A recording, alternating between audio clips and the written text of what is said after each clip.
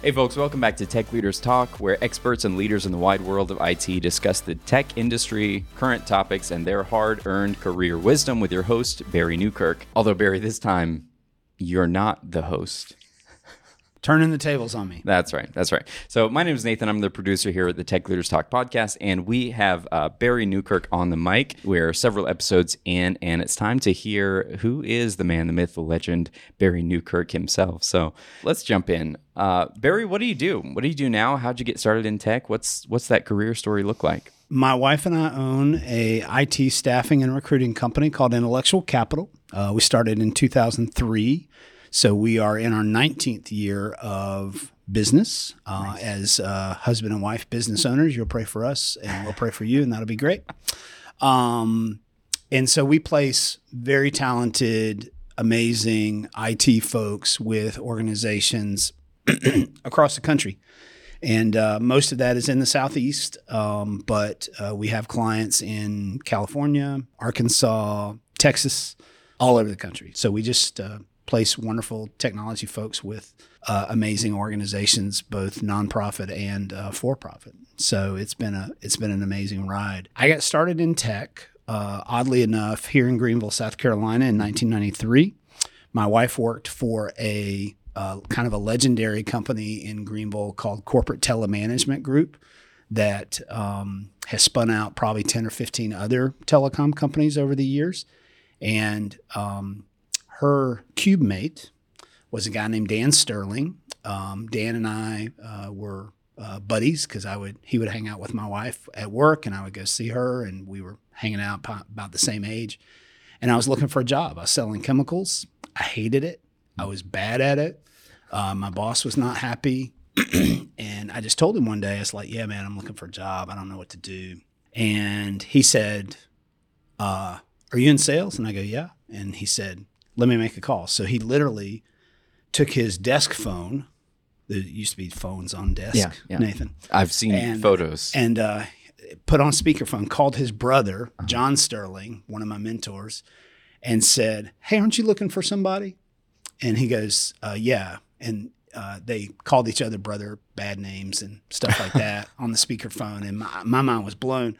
John was a VP of sales of another legendary company in Greenville called DataStream, where a lot of the alumni of DataStream have gone on to create billions and billions and billions of dollars of value for shareholders across the country in different tech disciplines. And so John said, yeah, I'm looking for somebody. And Dan said, hey, I'm going to send my friend over to you. You should hire him. Next week, I had an interview.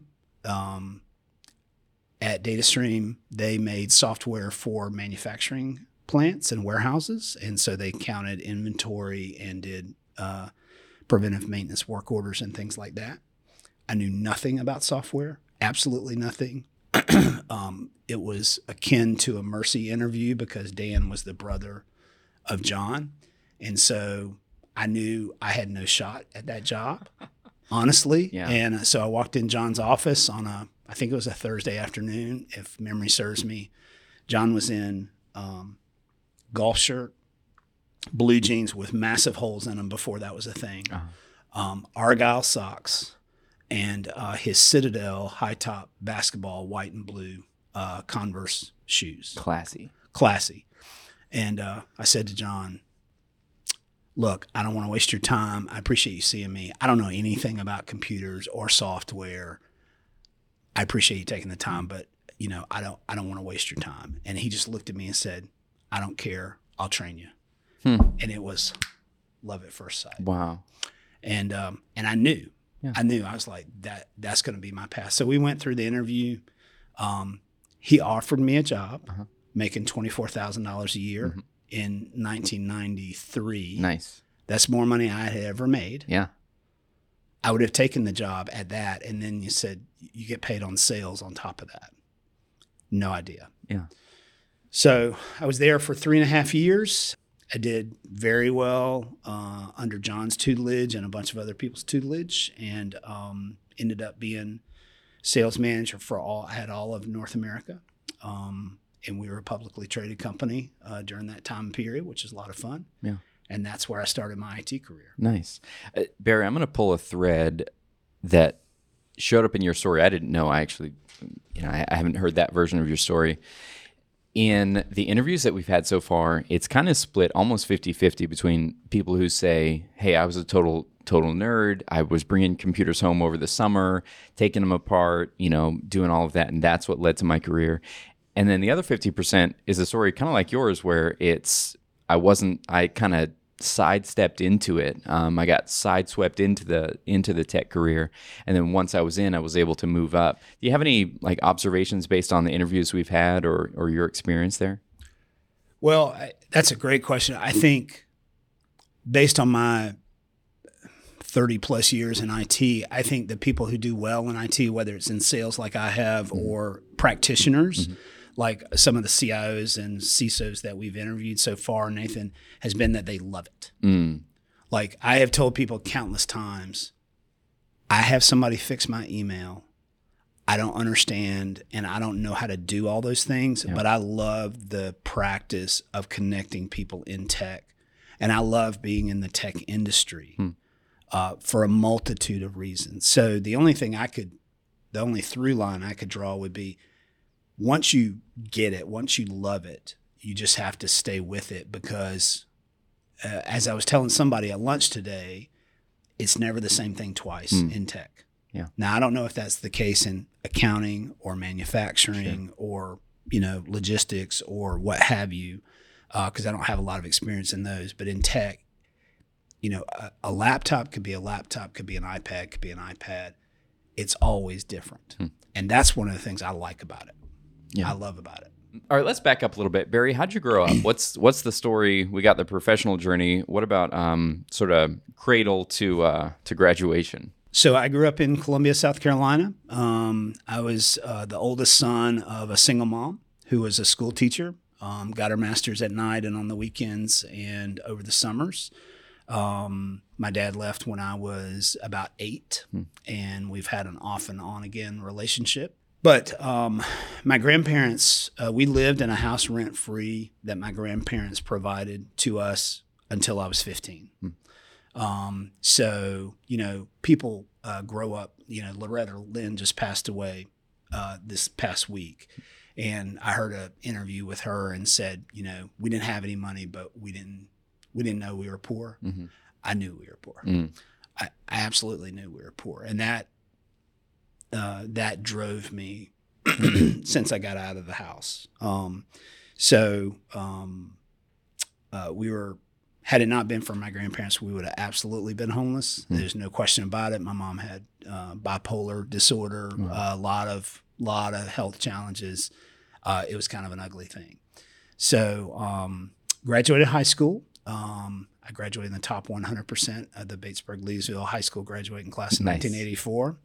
Go Panthers. That's right. And I went to Winthrop College, now university in Rock Hill, South Carolina. I went there because, and some of our listeners have heard this because it's one of my favorite things to tell. I went there because they let me in, major driver. Sure. At the time, it was the cheapest school in the state. Not so much anymore, major driver. They had poli-sci, which I wanted to be an attorney, so I knew I had to have a political science degree. That's what I convinced myself in the 80s.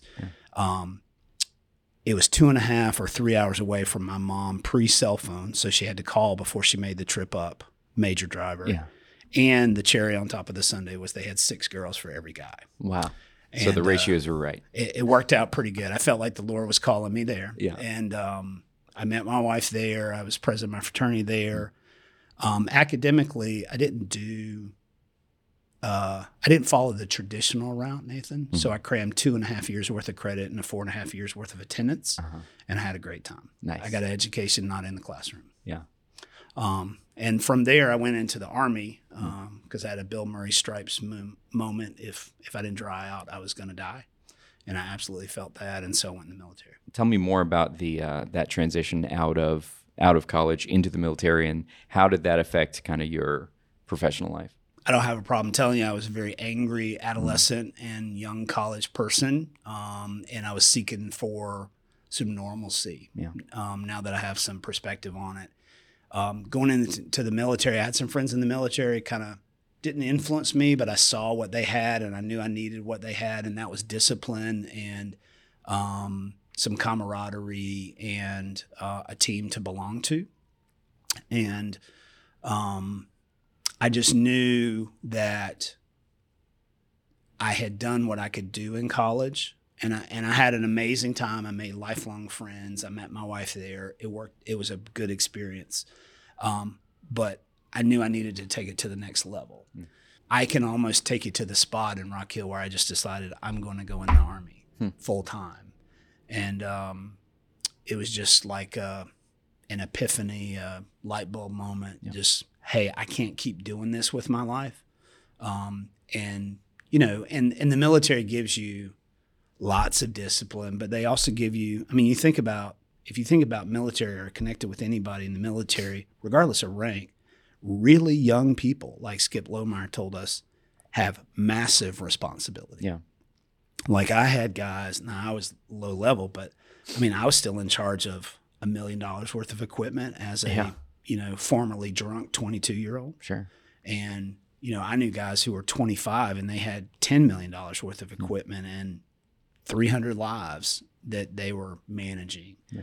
That's a lot of responsibility. Yeah. So, if you don't have discipline and you have a lot of responsibility, that can get weird real quick and bad real quick. So I needed those two things. I didn't realize, I couldn't articulate that at that point in time, but I needed those things. And so I came out a much different person than I went into the Army with. Yeah. Yeah.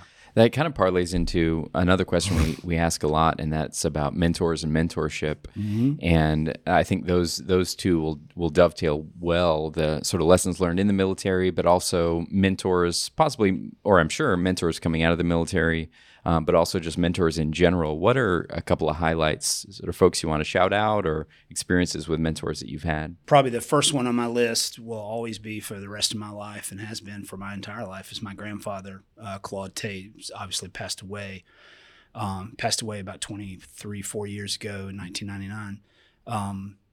Had it not been for him, I wouldn't know what a good father is. I wouldn't know what a good provider is. I wouldn't know what a quality business person is. In fact, I just told one of our mutual friends a couple of weeks ago, I have a very clear picture of who I want to be at 85. And my siblings and my wife and other people who knew my grandfather would say, yeah, he's pretty much following that path. So it gave me an exemplar. He was my first real mentor. I also had a great boss right when I got out of the military, a guy named Glenn Kelly, that I worked for at Pella Window and Door, who was just salt of the earth and knew I was a young guy searching and poured into me. John Sterling, as I mentioned, I wouldn't have a tech career without John Sterling. And John and I are still in touch, and we talk a handful of times a year. And so those are some of my early ones. And then, honestly, a fourth one I would say is Keith Warner, who we've had on the podcast, and best boss I ever had, period, not close. Just an amazing guy, taught me a ton about the business, but also taught me how to do the business and how to treat people. So those four people would be folks that I would shout out in a mentor capacity. Yeah. But there's a lot of others too. Yeah, for sure. I love the idea of having not just what do I want to be when I grow up, but who do I want to be after I've grown up, right? Yeah. In those last couple of decades and years. So I'm gonna think more about that. Maybe do some journaling myself on like what's the 85-year-old version of who I want to be. Yeah, it's a good distinction. My grandfather was, I've threatened to write a book about him, but he was the youngest of 10 kids. Wow. Born in 1910. Never knew his dad. His mom died at childbirth, so he was an orphan, and lived with 7 different foster families in Gaffney, South Carolina, between Greenville and Charlotte, and left when he graduated high school. And at that time, which was 1928, Columbia was kind of the only real city in South Carolina. And so he walked with 10 cents in his pocket, and he spent 4 nights on the side of the road walking to Columbia. Wow. And so from that incredibly humble beginning, he created a multi-million-dollar estate. He put all of his kids, all of his grandkids through college. He put another 20 kids that were not his own through college. Wow. If you wanted to follow an example, Claude was the example, no doubt about it. And so I still, to this day, I'm 56 years old. I still have people that I know who knew my grandfather come up to me 24 years after his death and go, your grandfather made an impact on me. So it's a pretty easy example to follow. Yeah. You know, One of the themes for me in the guests that we've interviewed and even in this conversation, the title of this podcast is Tech Leaders Talk for a reason, right? Our target audience is these sort of young, up-and-coming tech leaders, folks who are in tech but really want to move into tech leadership and sort of have that long-term career journey. But the more we talk, the more clear it is that journey is about people, character, connections, and really just putting your hand to the plow at the experience in front of you.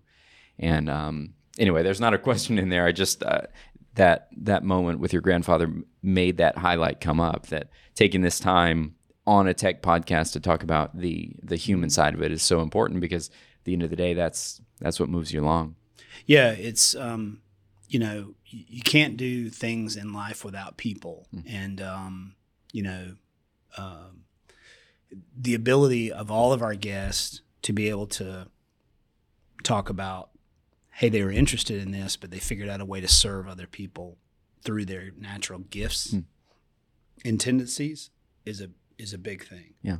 Well, let's jump back into the tech, having Sure, said that. absolutely. What are some of the core principles or skills that will always be relevant to any career in tech, no matter how the technology changes, right? Not only do we have Moore's Law, where the technology is, it's doubling in power, and it's the price is decreasing by half. All these principles of IT. What are those core principles that will always be relevant, though, no matter what the tides change? You would kid yourself to not say that continuous learning in technology is something that, if you're not willing to do that, you might as well go do something else, because you'll never know everything. Yeah. Like I have had the pleasure of having a number of PhDs who work with us on various projects and things like that, who are 100 points higher on the IQ scale than I am. But if they're reading 2 or 3 books at a time and listening to 3 or 4 podcasts at a time and trying to stay up on stuff, if you're not just into continuous learning, you're absolutely going to get left behind. The other thing I think is communication. I think Chris Estes actually talked about it pretty well in saying that, being a consultant is being able to listen and be able to communicate and share ideas and enunciate concepts that a lot of people don't really understand. Like we talked about before, do you really know how your car works? Nobody really knows how that car works. Nobody that I know really knows how that car works, but we know when we put the thing in or we hit the button, the thing turns on and tells us when we need gas and tires and all that. So being able to communicate those concepts has been very key, and I think is really key not only to leaders, but also hands-on practitioners. There's a lot more hands-on practitioners than there are leaders. And sometimes that difference for somebody going from a practitioner to a leader is the ability to communicate and enunciate some of those concepts. The other thing I would say is vision, is you have to be able to see farther than what happens today. Tech is moving so fast. It is ubiquitous. It's everywhere today. When I started in tech, it was not everywhere. When I went to college, you had to go to a computer lab, and you could only get an hour a week as a student. My computer science friends got 2 hours a week. I didn't happen to go to that lab, but now everybody's got a computer. The stuff you have in your phone is more than could run all the software that we had at DataStream in 1994 when I was there. Every piece of it. So the ability to communicate and learn and build relationships. I mean, every podcast guest that we've had has talked extensively and deeply about relationships, and both their manager and up above them, but also with their team and the people that they work laterally with. So, those are core tenets, regardless of if it's Java or web or cloud or cyber or what have you. Yeah. For the young professional, right? For the sort of mid-career IT or technology professional, would it be fair to say, like, if you sort of aspire for that tech leadership, to begin cultivating a vision or a view or an opinion on the technology industry before anybody asks you, not to be sort of God's gift to to your boss in terms of that, but just to get used to the idea of having an opinion about the thought leadership, about the vision of whatever's going on, and even parlaying that into the idea of being an internal consultant, like you mentioned. And one of our guests, he talked about he has been a consultant to companies in tech, but he's also been an internal consultant. And even for a mid-career professional to start thinking along those lines, is there any advice to how to start thinking well about that kind of thing? People value somebody's ability to be able to say, I think this is where this is going in 3 or 4 years. People who say, I think this is where tech is going in 10 or 20 years, that's outside of my neighborhood. Sure. God bless those people. I'm sure they're amazing, but I don't get that. But 3, 4, 5 years, I feel like I could go toe to toe with pretty much anybody and talk about, okay, this is where, based on these factors and these inputs, this is where I see that going. I don't know that you have to really form that opinion, but I think keep looking at the tech horizon. And, most tech folks are really good at triangulating data. They're good for getting data from this input and this place and this place and this place and saying, okay, I think this is going to work in this way. And so that's part of that recipe is keep looking on the tech horizon, see what people are doing and what you interact with every day. And I think that'll put you in a good place. Well, it's a perfect transition to the next question, and that is, all right, Barry, let's put your money where your mouth is. What's your best guess for the future of tech? What are some of the themes? Are things good, bad, or ugly, or somewhere in between? I think things are great. I'm a glass half full guy. Okay. I was telling a group of folks that I get with on a pretty regular basis this week, I don't think all the robots and all the computers are going to take tech people's jobs. I do not believe that. Will they take some? Yes. Yeah, Have they taken some? Yeah. Yes. Will they take all or a lot? I don't think so. I think the ability to be creative is incredibly important. Where's it going? I think everything's going cloud. I think everything's going remote. Every 3 months, I think things get more cybersecurity centric. Okay. People want their data to be private. People want their stuff to be secure. I was just on a major university campus this morning with people, and we talked about cybersecurity. And if my daughter is at a university and I don't think you can secure her data, her physical data, her financial data, her medical data, her academic data, then I'm going to go send my daughter somewhere else to go to school. I think those are major things. I also think, the disruption that we've seen through COVID of work is an incredible once-in-a-lifetime seismic shift. I think for the most part, people have done really well with that. But I don't think it's going to ebb back. There's a lot of talk in the media right now about all these companies we want all our employees to come back to work. That ain't happening. Yeah. That ain't happening. Right. We have color TV now. We're not going back to black and white, a hybrid or a remote workforce is something that people are going to have to start planning for and educating themselves on. It's not just, hey, we got through COVID. I believe we got through COVID. We can have that conversation later, but it's not going back to the way it was in 2019. Yeah. I can tell you that. So we talked earlier in the episode about relationships and mentors and networking. Now we're talking about this shift that's not going back to where this hybrid or even fully remote. How do those two threads tie together? The idea of the importance of networking and who you know and the ability to pick up a phone or, rub shoulders with someone, and then the reality of this remote or hybrid workforce. How should a mid-career tech person think well about those things as they forecast their next 1, 3, 5 years? I think for the people who are, I will call it aggressive and trying to get somewhere, they're going to have to do both remote work and in-person networking. They're going to have to spend time that they probably haven't had to spend the last 24 or 30 months doing that kind of stuff.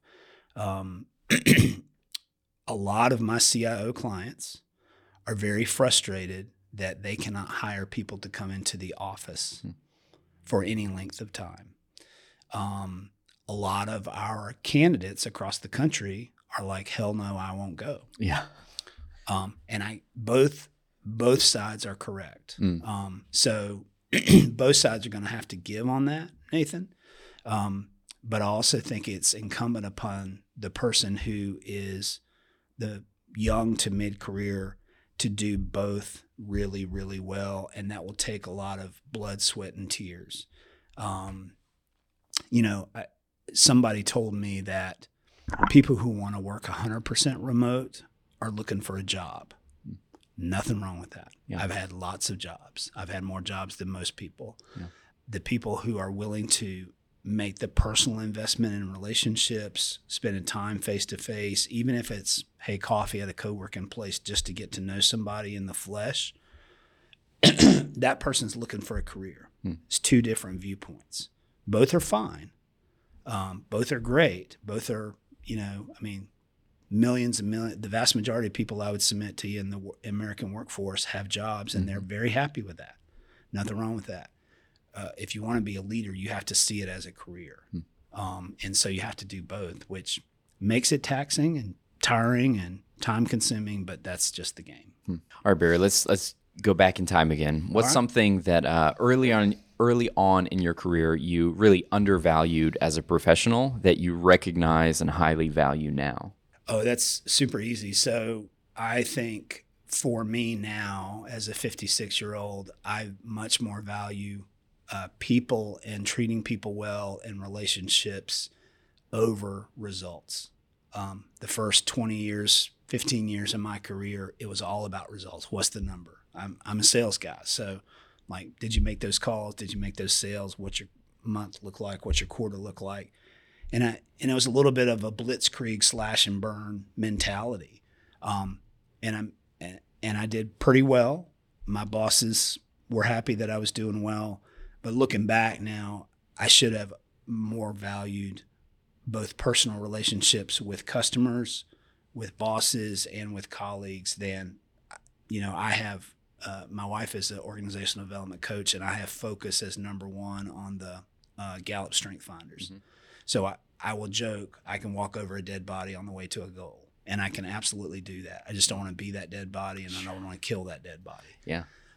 So I undervalued personal relationships early in my career. Tying that back to something else you said, just a moment ago, if you are looking to advance as a career professional, as a career leader, you have to go hard, you have to go aggressive.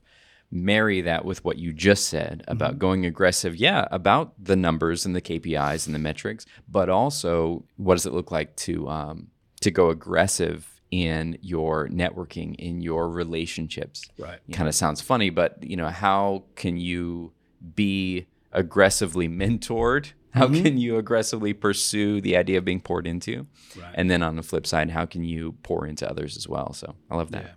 Yeah. Patrick Lencioni wrote one of his books. He talks about, I forget the name of the book, but he talks about his core premise of employees need to be hungry, humble, and smart.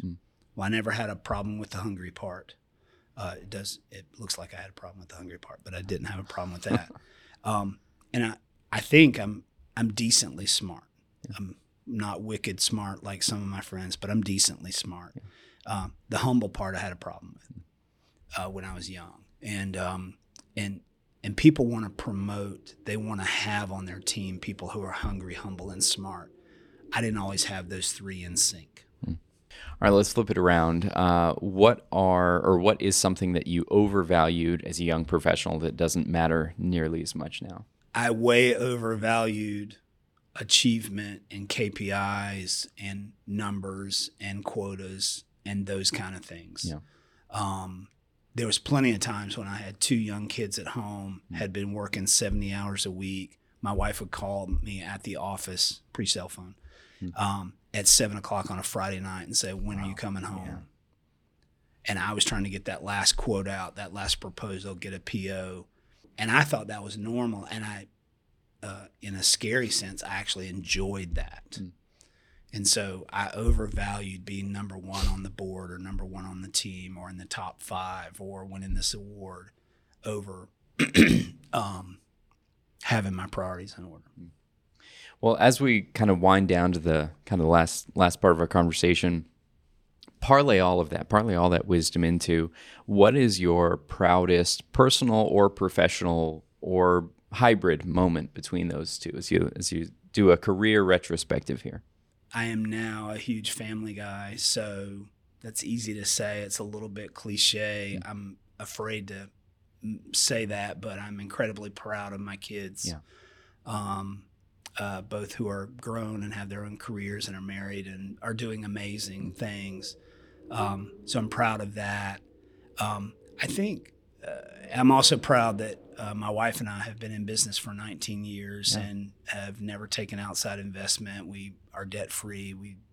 We try to do those things in the way that are reflective of who we are. But probably the thing that jumps to mind is, the first 12 years that we were in business, I consciously worked out of my home.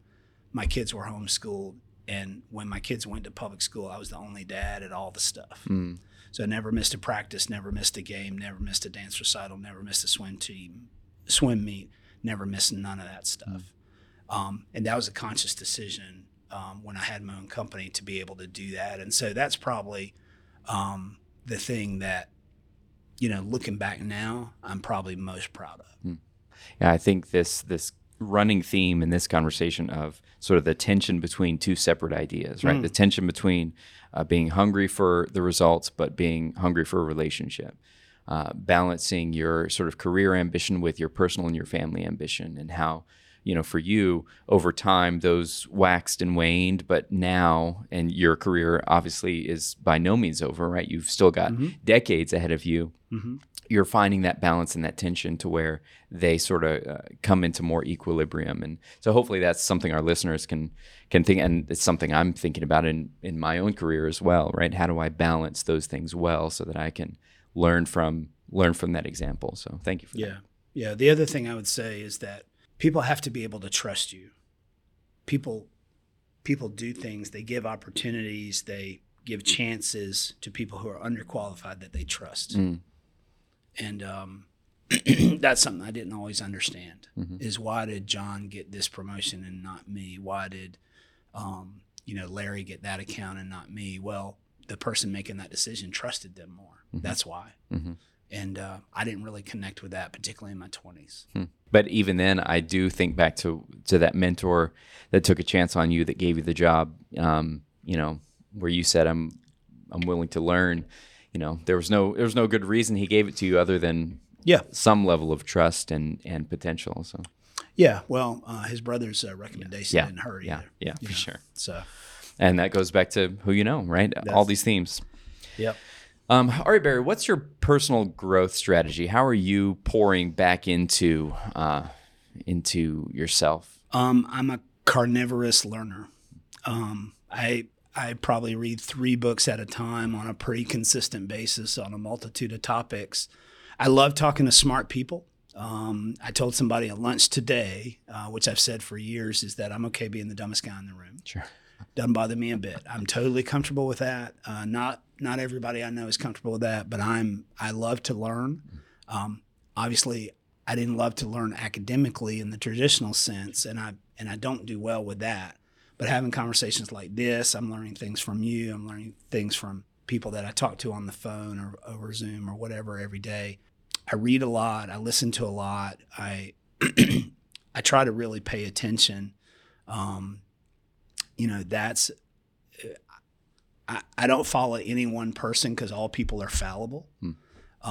But I do follow people that seem to be hungry, humble, and smart, and also are talking about things that are just of interest to me. I do genuinely love to learn. Yeah. Do you have any top recommendations of, it doesn't have to be a top recommendation, but a book that you're reading or a podcast you're really getting value from these days? Well, I have some books that I recommend on a pretty regular Yeah, basis. sure. So there's a great business book called The E-Myth, which has only sold about 25 million copies, so they really need all of our help to go buy another one. But I recommended that to a good friend of mine yesterday. I've probably given away 500 or 600 books called The Go-Getter. Okay. People use that phrase, but they don't know where it comes from. So there's a book written in the early 1900s called The Go-Getter by Peter Kyne, Kyne.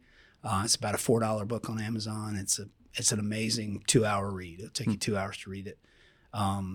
That's a great book. I'm reading a book right now with our company that was suggested to me by my daughter called The Originals by Adam Grant. Oh, okay. I'm familiar with it. It's on my list. I haven't read it. It is.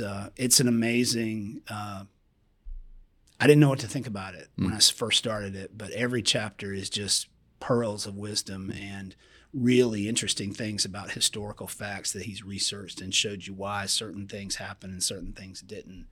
And so original thinking is something that I think is sorely lacking, and it's a great read. So those are 3 that I would highly recommend. That's great.